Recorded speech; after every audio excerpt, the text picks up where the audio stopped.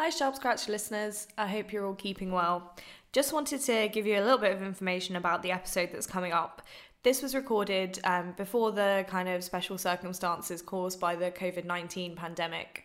We know that a lot of your exams have been moved online or even cancelled completely, but we hope you'll still find our discussions useful.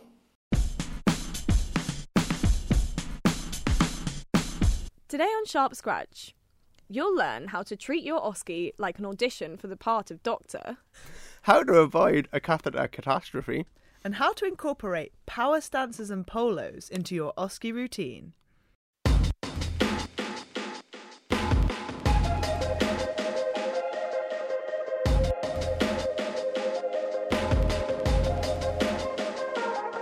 You're listening to Sharp Scratch, how not to bomb your OSCEs. This is a podcast brought to you by the BMJ and sponsored by Medical Protection, where we talk about all the things you want to know to be a good doctor, but that you might not get taught at med school. I'm Anna, and I'm a final year medical student at King's, and I'm also the editorial scholar here at the BMJ. And I'm very pleased to welcome back into the studio our awesome panel members from the last episode, Declan and Laura. Would you like to introduce yourselves? Hi, I'm Declan. I'm an F1 working up in Newcastle, and I've done many an OSCE in my time, so hopefully we'll be able to give some sort of advice. And I'm Laura, I'm a 5th year med student at the University of Cambridge, and it's just such a delight to see you guys again since the last episode. I love to be in your company again. And we have also got with us in the studio our amazing expert guest, who you may remember from the last episode. But David, would you like to introduce yourself for anyone who hasn't listened to our last episode? Hello, I'm David Brill. I'm an F2 at the Royal Free Hospital in North London. And I've been doing a lot of thinking about exams and OSCEs recently because I've just written a book called Making a Medic, the Ultimate Medical School Survival Guide. I still get a bit of PTSD thinking about OSCEs, but I'll do my best. Just get a little bit sweaty and shaky just thinking about it. Yeah, dry mouth and shaky legs. It is true though, like I can't even think of the word without like remembering that feeling of being outside like my first OSCE when I'd never done anything like that before. So we're continuing on with our little theme of exams. So today we, as you will have heard from our title, we're going to be talking about OSCEs. For anyone who doesn't know what OSCEs are, or maybe that terminology isn't used at your med school, it stands for Objective Structured Clinical Examinations, so it's basically practical exams. So different med schools have different ways of setting up these exams, but the basics are you will go and take a history, or do an examination, or do a practical skill, or some combination of those three things in a set amount of time, and also whilst being eyeballed by an examiner who's sat in the corner. So I don't know about you guys, but OSCEs make me way more nervous than written exams. 100%. And I think also this probably comes from the fact that I failed my first ever OSCE that I did at med school, which really like knocked my confidence about, doing any practical exams at all. Obviously it all turned out fine for anyone. I still am at med school. They didn't kick me out because I failed one exam. But yeah, at the time, I was devastated, obviously. So before we talk a little bit about how you can prep for OSCEs, have any of you had any complete OSCE disasters? Yep. You don't this is a safe space, you don't have to expand on that if you don't want to. Yes, and then a little tear. The one that really springs to mind is where I basically ended up having an argument with the examiner while I was in there. I can't remember what it was. I ended up failing this OSCE. I got I think it was 4 marks out of 25 or something. As in, did you fail the OSCE or did you fail the station? I failed the station and so terribly that I ended up failing the OSCE as well. It was about fluid balance or something. I can't quite remember, but I'd never seen the chart before, and I wasn't getting anything back from the examiner, and I was just I haven't seen this before. Can you just help me? Please help. Just help me. And he just did nothing, and I was mate, I've not seen this before, and I was getting proper angry. And but presumably him and the examiner was I can't. I have to do the same for every person. He was, I know. And you're just getting more and more tense. I was just being Raj. And then I was just like, this is ridiculous. Did you square up to the exam? Yeah. And then it was... Left the station in a huff, slammed the door behind you. I can't work under these conditions. And then, so then it was next station, so I put that down and I failed. And then also a hilarious one was catheterization, which actually was in the same Oscars. That's probably why I failed the whole Oscar, because I messed up that. And then I remember like trying to put the jelly in the penis to catheterize it. A model penis, I'm guessing? Yeah. And just totally missed. Just like, oh my the God, gel what, went everywhere. Yeah. I got it on the ceiling. Mate, it went everywhere. My hands were shaking, so I couldn't get it in the penis. And it was just such a mess. I think everyone has a catheterization nightmare story, because we had this weird thing where they started doing the Oscars across like multiple different hospitals, but they were all the same stations, so they didn't have enough like arms for like fake arms for blood pressure or fake penises for doing catheterization for all the sites. So they tried to put in these like weird practical skills. So the practical skill I got in my third year Oscar was like prepare the materials for someone else to catheterize, and I just practiced like doing the whole catheterization thing. We had no idea that like anything like this would come up, and I kid you not, the equipment was, there was one small table and it literally had a pile of equipment on it, and nothing was in boxes, nothing was labelled, like I didn't know what anything was. There was one pair of sterile gloves, and I was just so confused and distressed. And actually they did end up taking that station out because like basically no one knew what to do. I mean, it's kind of realistic for when you start on a new ward, except for the fact that if you're on a new ward, you don't have a time limit, and you also have other people that you can ask. Yeah, or like a lady like glaring at you from over a clipboard because you look so incompetent because you don't know what's going on. And on real wards, equipment is like labelled and put neatly on shelves where you can find it, not and just in a grouped massive by sort of pile. category of what it's for and things like that. That's a weird station. What about you, Laura? Any Oscar disasters? Oscar disasters. The one that comes back very put together. So I don't mind Oscars that much. I get a bit of sort of like that stage fright feeling before I go into them, but like I back my comm skills more than I do my knowledge, and so I tend to feel a bit more insecure about the outcome of a written exam than I do about the Oscars. Where like I know everyone will fail a couple of stations because you don't do everything perfectly, and there'll be times when you miss really obvious things.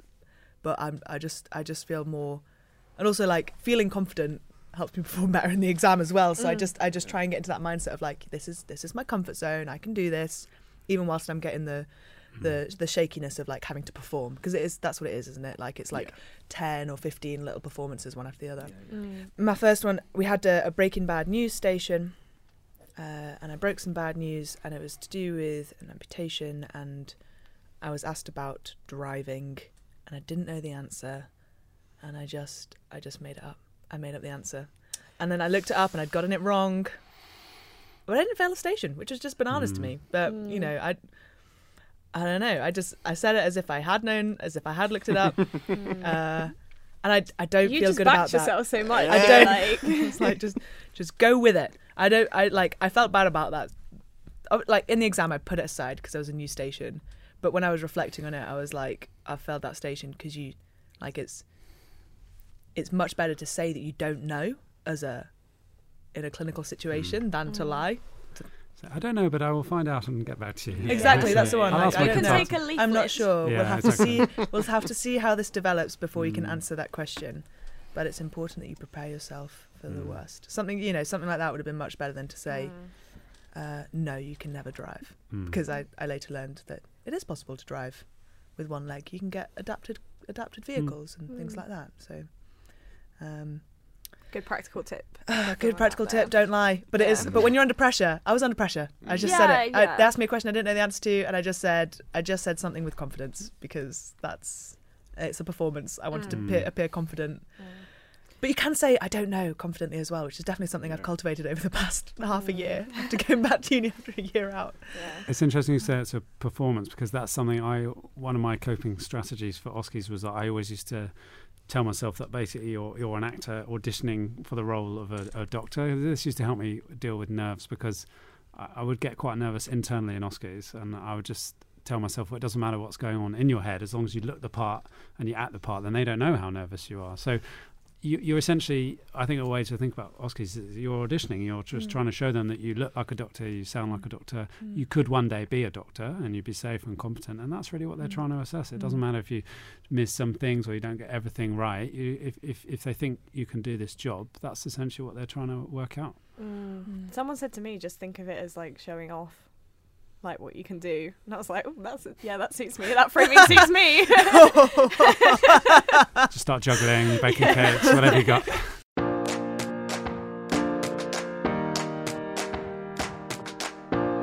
But I think everyone, all med schools have these like rumours of like horrible things that have happened to people in Oscars that go round, and it's all kind of fun and games in hindsight, but at the time it can feel completely mortifying if you make a stupid mistake, because even if the likelihood is you're not going to fail because of that one mistake, but you do feel like pretty awful about it. But I was wondering, because like every med school has kind of different setup for their Oscars, what are the kind of key things do you think people need to find out about the exam before they kind of start prepping? I think. Well, I mean, when it is obviously is a good time to start. Date of the exam, yes, but like location. Yeah. The number of minutes you have for an examination or a history taking, that is so important, because you can practice the examinations you need to do, like everything you need for a cardiovascular exam, but you need to know what time you need to get it down to. Like there's memorizing the steps, and then there's being able to do it slick enough to fit in the time confidently, even when you're doing it with a stranger, not with your, because you can always go a bit faster with your fellow med students than you can with someone you've never met before. So I think that's one of the most important things you need to know about your med school, is how many minutes do you have for the station before you have to chat to the examiner. And I think once you find that out, it's essential to practice to a timer as you get closer to Oscars, because you can take a history from a patient in GP, whatever pace you like, and you did a good job. But if you've got, let's say you've got a 10-minute station, of which probably you need a minute to wrap up and present your findings at the end, and maybe it takes you a minute to introduce yourself at the start, that's leaving you 8 minutes to do your full history. And that in an Oscar, especially when you're nervous, goes unbelievably fast. So you need to practice, you need to drill yourself to the timer, like do it at home. I used to practice with my daughter's teddies. I would set a timer and just talk to them or examine them just to get used to speaking out loud for a certain amount of time, because it's difficult unless you do it. You don't know how long 8 minutes is under pressure. So and then you just get quicker at just whizzing through, making sure that you did the social history and the medication history and just everything out loud. Practice. Did you just drop in that you had a daughter whilst you were at med school? Yes, I've got two Oh, kids. that's lit, man. Oh, can we do another episode on being a parent at med school? That's bananas. Sure, I'm We in. certainly can, yeah. Oh, we wow. certainly can.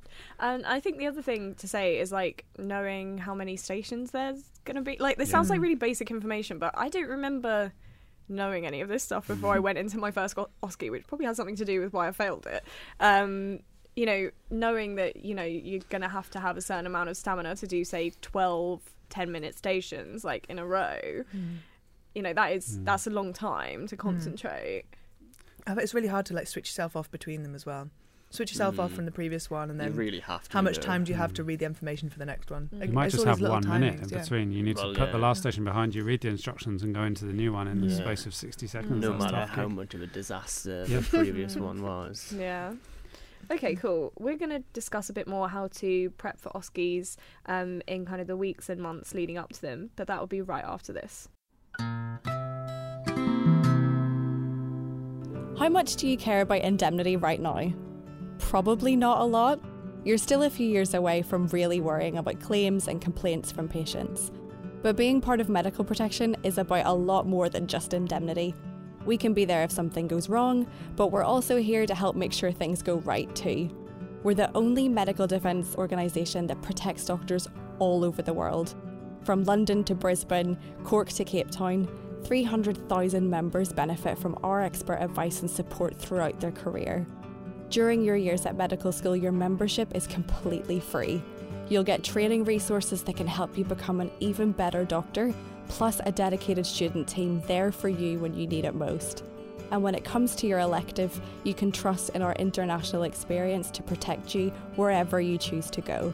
It's no wonder that 90% of medical students in the UK choose to be part of medical protection. You can find out more at medicalprotection.org. Okay, so this is where the talk gets heavy for me, because I'm going back to medical school in August, and my final OSCEs will be in January of 2021.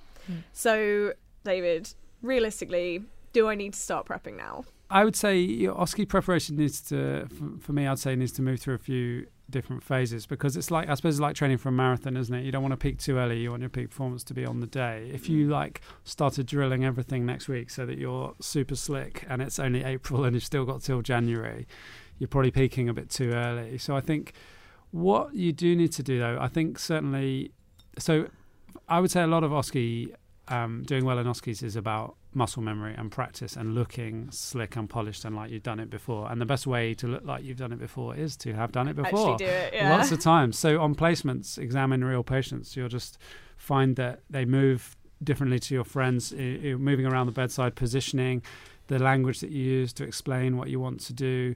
You just need to get as used to doing that as possible with real patients, and then you, on the day, you'll look that much more comfortable. You'll look like you've done it before, and the examiners can tell if you've never done it before. They can tell straight away, because you're awkward and you're clumsy. So I would say, examine as many patients as you can on placements, talk to patients, practice taking histories, practice with your friends as much as you can, and then as the day approaches, then start to really ramp up the frequency and start to use timers, get together with your friends and start to, as you get closer, there's a few things you can do to make it more realistic for the day. So you start to ask each other viva questions, put yourself under pressure just to see how you react, because it's a safe space with your friends.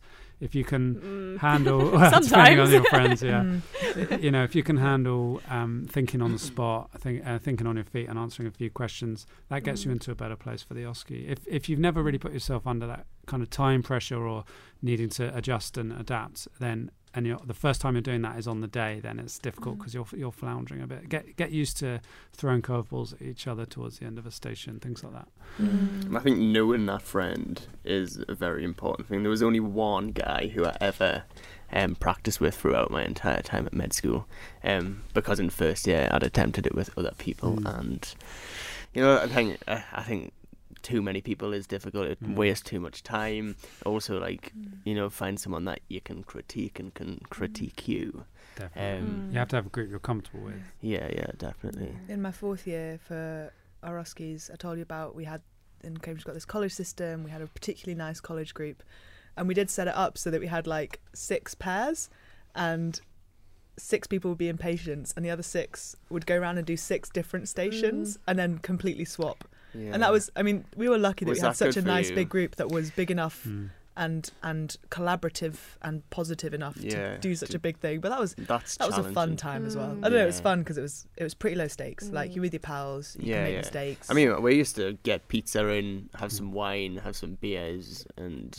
practice in the med school. As sad as that sounds, but you've got to make it. You have to make it enjoyable somehow. Doing these kind of studying things. Yeah. It is unlike written exams. It's quite a sociable way of revising. Yeah. Definitely, it's very social. And I think there's something for me. There's something to be said, and this is just a personal preference, about actually practicing with a variety of different people, because everyone will kind of pick up different things, have different styles, and I know that I have directly transplanted things into my examinations, that just because I've seen one junior doctor do it and I thought, I like that, I'll have that. And I think there's also that element is you don't be scared to have small differences in the way you examine people. You're not going to be exactly the same as Geeky Medic's video, exactly the same as your friend, and you might think what you do is actually better than Geeky Medics or whatever. I think really what kind of my thoughts with OSCEs was know the reason for what you're doing. So if you're doing a cardio exam, know why you're listening to the heart, know why you're looking for the JVP.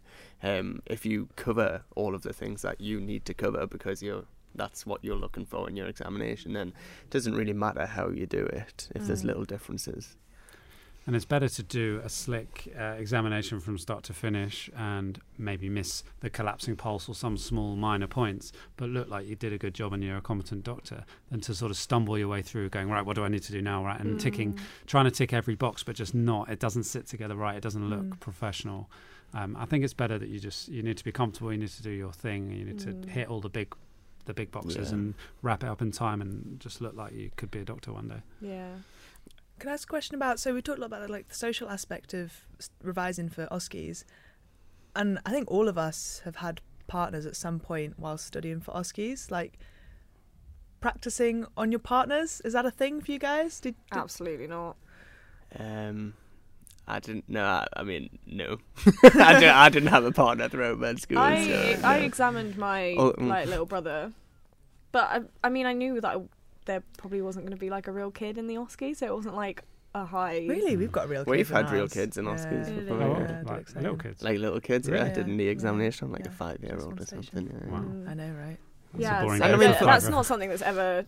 I mean, maybe it could in the future. I don't know. Did you, David? Did I practice examinations? I used to try practicing things on my wife, but she very quickly told me that wasn't going to happen. I used to practice some things with my kids, like percussing and listening to their chest. They found that funny. Generally, no. You end up just doing it with your friends, I think. I know quite a lot of people who do them with their partners, but then maybe it's med students dating med students. I think it could be a distraction as well, couldn't it? Because you got all that romance stuff going on. At least I know there's no romance between me and Leon, you know. I don't know. I feel like if you're going to examine someone who's not another student or doctor who can give you feedback on your examination, you should be doing it on a real patient, right? Like, not just some like rando. I don't know. Any member of the public can be a real patient. Like, the benefit is practicing the instructions. Like, I don't know, for the neuro exam, we have to do all the different arm positions to test power.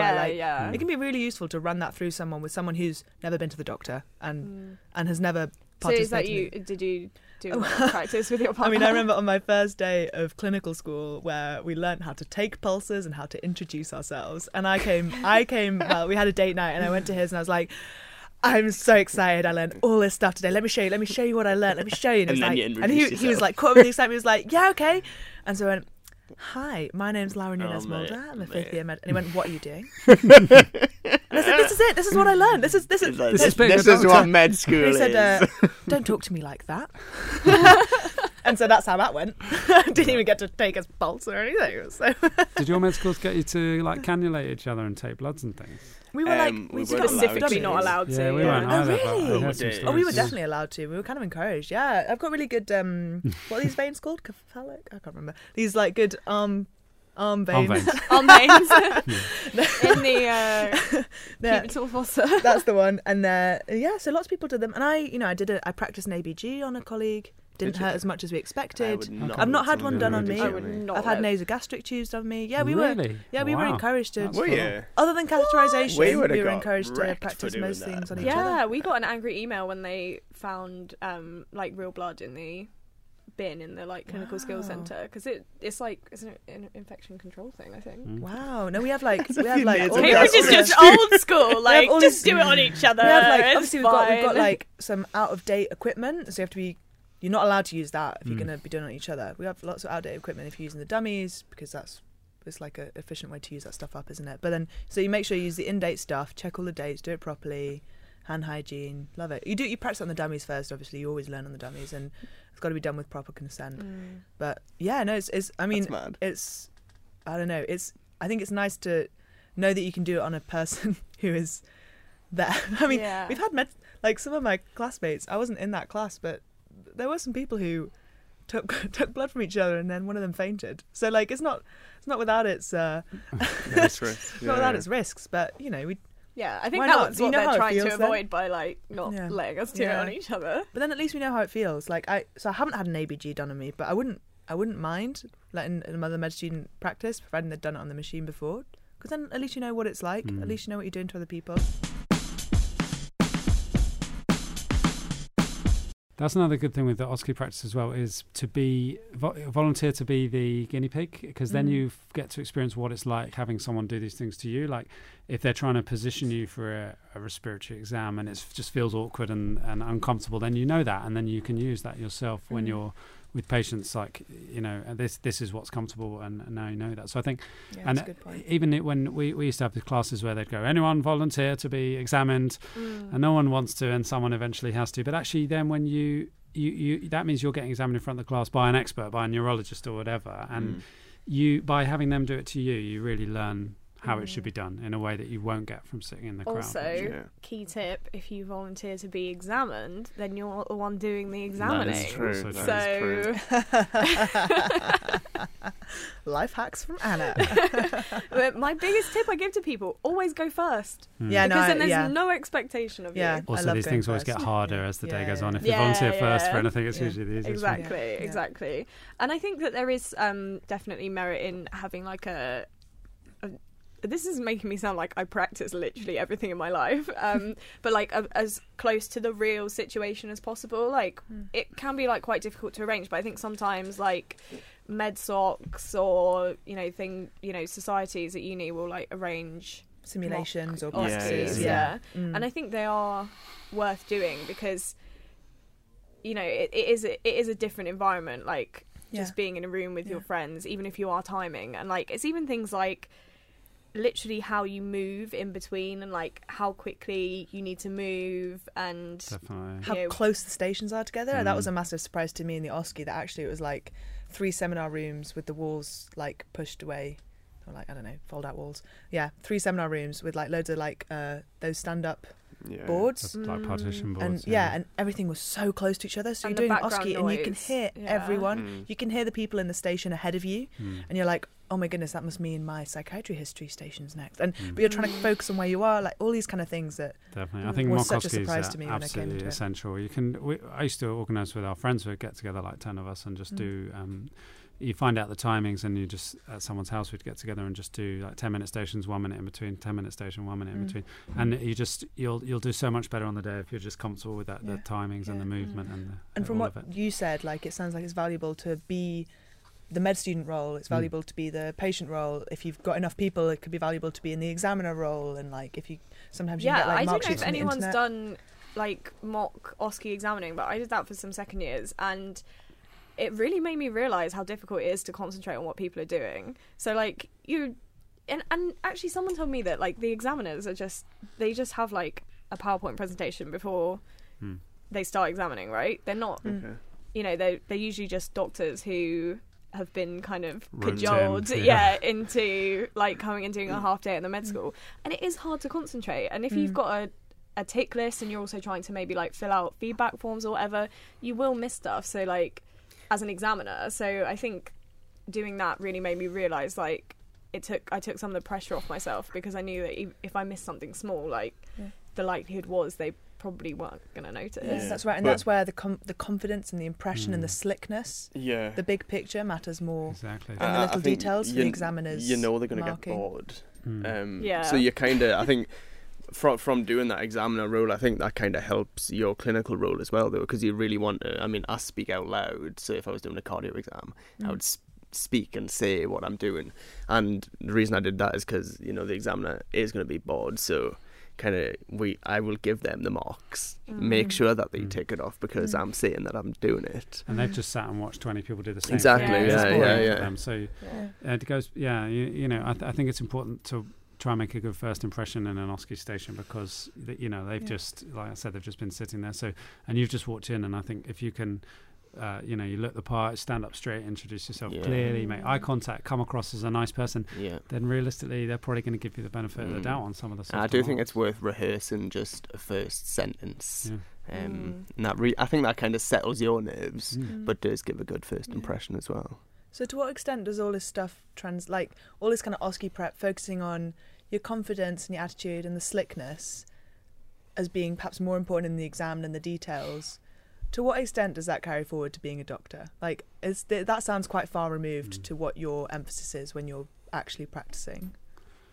I think I think one of the things when you become a real doctor, and or even at med school, when you start watching real doctors in action, is you realise how much of the stuff that you get taught in the clinical examinations isn't actually that realistic. Like certainly at my med school, you're taught this very rigid, structured way to examine, where you have to do the collapsing pulse, and then you listen to the heart in the 4 different places, and then you lean them forwards and backwards and auscultate for carotid bruits and all this step after step. Now, if you actually watch a real doctor listen to a heart, they just I don't think I've ever done that once. Stethoscope on the chest, and they listen and they go normal heart sounds, and then they move on. So, but in the early stage of med school, you do need to do it the way you were taught, because otherwise you won't get the marks. But then as you progress through med school and into being a junior doctor, you start to just become much more realistic, much more fluid. You just do the things that you think are relevant. I'm on urology at the moment, and they don't listen to chests, and they're not very interested in the neuro exam because they're urologists, so they're interested in the catheter. I think it's important to remember as well, like, the difference between OSCEs and actual clinical scenarios is, realistically, you can go back to the patient in a clinical scenario and say, oh, I'm really sorry, I forgot to ask you about X, please could, and I've seen doctors do that like loads of times. And also, how many people are going to clerk if one patient gets admitted through A&E? They're going to be clerked by like 5 different people, so you're going to have all of that background info as well. And I suppose the giving off an aura of competence, that remains very important, doesn't it? I think the OSCE setup is quite artificial, and of course, what I said about them, they're looking for good doctors. It's like like what you're saying. If you're confident and you have a nice way with patients, a nice rapport, but you still seem professional and competent at the same time, then that'll stand you in much better stead for being a junior doctor than if you remember to look for Osler notes.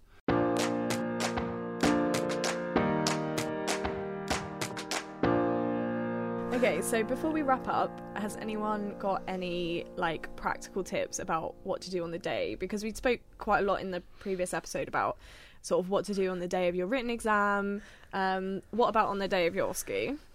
Fluid management has got to be so important for an OSCE. Like, there is so little opportunity to go for a wee. Unlike a written exam where there's some opportunities, in an OSCE, I don't know, it depends.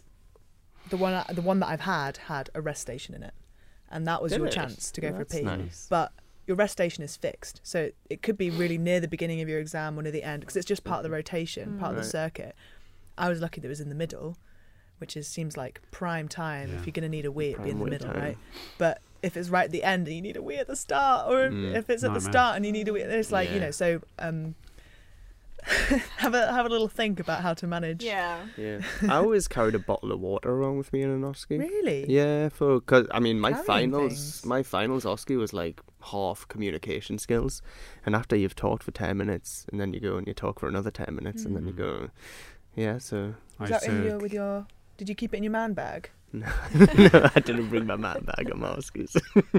I just used to compulsively eat polos to keep my mouth moist, because I get such dry mouth. How do you eat polo? Like, in the 1 minute between stations. You fully like chew them down. Wow. No, if you start your polo straight at the end of a station while you've got 60 seconds to read the you've got that down. You're in there with a nice moist mouth ready to go. Polos. Well, I've never thought of that. Well, most of my clinical clothes don't have pockets for polos, so what a shame. And I think the other thing is, we've already mentioned it, but just to like re-emphasize, like, they don't know what happened in a previous station. Use that time, your reading time, to like compose yourself. I know a lot of people like to do a little power stance. Their reading time. That's a good idea. Yeah, and I'm doing a power stance right now. I don't know if the podcasters can hear the difference in my voice. And I think I always like read the thing and then think about what the first thing I'm going to do is, which is always go and gel my hands. But it just reminds you, because sometimes the hand gel is like in a weird place. So if you just think, the first thing I'm going to do is make a beeline for the hand gel, and then everything just And this might sound obvious, but it's very important to read the instructions carefully. And there's usually a copy inside the station as well. And you can pause, you can take a time out, say, I'm sorry, I just need a quick time out. Look at the instructions, because if you go off on the wrong track and it's asked for a cardiorespiratory exam, but you're just doing the respiratory exam, then you're going to lose half the marks. So you need to stop and readjust and get the task right, because if you're doing the wrong task, it's easily done in the heat of the moment. Yeah, definitely. Another really valuable thing for the day is to thank the patient or actor and the examiner on your way out of the room. Are you reading my script, Laura? Am I? Oh no, I just thought of this. This is a good tip for the actual day of. You know, we've talked a lot about introducing yourself in that first line, but if that can be your last line, like it leaves a good impression. I mean, they've probably given you a mark already by then, but it's just polite and and it's also a genuine thank you. Thanks. At King's, most of our patients aren't actors; they're real patients who volunteer. That's great. So they've given up their time, and they usually contribute to your mark in some way. So they usually have a patient to be completely ruthless. So you have to be nice to them, as you should be to real patients too. But it's just respectful, isn't it?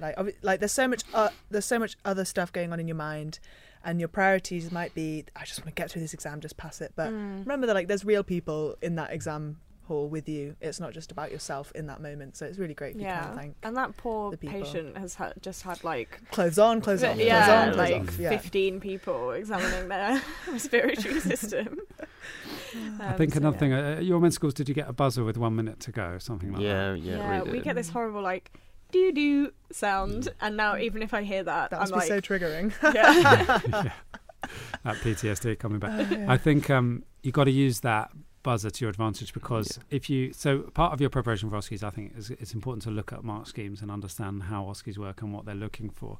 But essentially I suppose at their heart they're a tick box exercise where you're doing certain things that are expected of you, and you're hitting a tick every time you do a thing. So there's a certain number of ticks that are going to be for your closure at the end, a summary, thanking the patient, covering the patient back up. And this is stuff that takes nearly a minute. So when that buzzer goes and you've got a minute left, you need to wrap up and move to your finish. Otherwise, if you're still stuck halfway through your history and you think, I'll just plough on and get through as much as I can, you're actually just missing a bunch of marks at the end, and then they'll comment that you didn't close the station properly. And if you're scrambling to do that after the buzzer's gone, then they can't take anything that you've said, because the station's already finished. So I think wherever you're at when that 1 minute buzzer goes, just move on and wrap it up and summary, thank the patient, and you'll pick up more marks just in that last minute than if you just carry on with what you're doing. And a really good tip someone gave me was that if you get stuck and you don't know what to say, this is more for history taking or communication skills, not really examinations, but just summarize what's already been said. It gives you 20 seconds to think about kind of what you're going to do next, and it makes the patient know that you've actually listened to them, and you'll jog your own memory about ideas you had earlier that you didn't explore, or holes that you've not yet covered. I think another thing as well that gets missed a lot is the general inspection, in you have to do this weird I am looking around the room, stand at the end of the bed with your hands behind your back, mobility aids, power stance at the end of the bed. Some med schools are quite strict on it, aren't they? I think I heard Oxford and Cambridge maybe quite strict on, or maybe it was the London one. If you you need to show them that you just take 5 seconds at the start, stand at the end of the bed, look around, and people often forget that step because they're so nervous and they want to dive straight into examining the hands or the abdomen or whatever it is. And look in the corners as well, because I've missed many a walking stick. There's always inhalers somewhere. Or other random stuff just scattered about, as it would be in a real And actually take that time to look, because sometimes the patient might have an armband on that they've got a penicillin allergy or something. It might be part of the station that they're trying to trick you if you don't see that, and then they've been prescribed penicillin. These things they can check it's the right patient and all that kind of stuff. Always they good. Try to trick them. Always good as a doctor as well. I've seen the wrong patient I have also seen that several times. Yeah. So thank you guys so much for sharing your experiences and all your practical tips that you've kind of gleaned throughout medical school. And I think the last thing to say is just a huge thank you to David for helping us out in the last couple of episodes. Hopefully you guys will find these episodes useful and help you to pass your exams. Let us know if you've used these as part of your exam prep. David, are you on Twitter? I am. Can I? I'll tweet you. I'll tweet you about how my OSCEs go. I need to do more tweeting. I'll get back into it, I promise. All Sharp Scratch listeners will be tweeting you and saying, I've got to pass my OSCEs. Yeah, that would be great. Yeah, that'd be awesome, man. And thanks for having me. It's been an absolute pleasure to be here. It's been really great to have you on, and I'm definitely going to be taking some of these tips back with me to medical school. So, if I don't pass my finals, it's on you. That's on you, Laura. I swear pressure. You're reading my script. That's literally what I have written on the script. We both have a brilliant sense of humour. So, David, do you have any final thoughts about OSCEs or life in general to leave our listeners with? I think med school is long and med school is hard, and we are often real perfectionists as med students and aspiring doctors. And I think often we can be very harsh on ourselves through med school about thinking about, there's so much I don't know and so much I still need to do and all these OSCEs and stress. And I think look after yourself, be proud of yourself. I think look at how much you already know. However far you're in, you already know a lot more than you did when you started, and you've got it. It's going to be fine. You'll be great. Oh, one little tear on my eye. Well, thank you so much, David. Declan and Laura, have you got any final thoughts for our listeners? What have I learned today? Yes, I'm going to think carefully about whether I can incorporate the polo strategy into my into my Doesn't have to be OSCEs. polo, could be any sweet of your choice. Any brand of mints is absolutely fine. As you pull out some polos. Tic from your Tacs, extra pocket. strong. We're not biased here. What about you, Declan? Any final thoughts? Just take it easy when you're going into a station, take a deep breath, introduce yourself, wash your hands, and then... Don't lose your rag with the examiner. Yeah. Try not to punch the examiner. Storm out. Yeah, man. Yeah, that was a learning bad moment in my experience. life. It's I've a learned learning from it, yeah. Everything's a learning experience, isn't And it? it's okay to be nervous. Everyone's nervous. Yeah. Yeah. That's normal. You just have to project that you look calm and confident on the outside. Yeah. It's all about acting.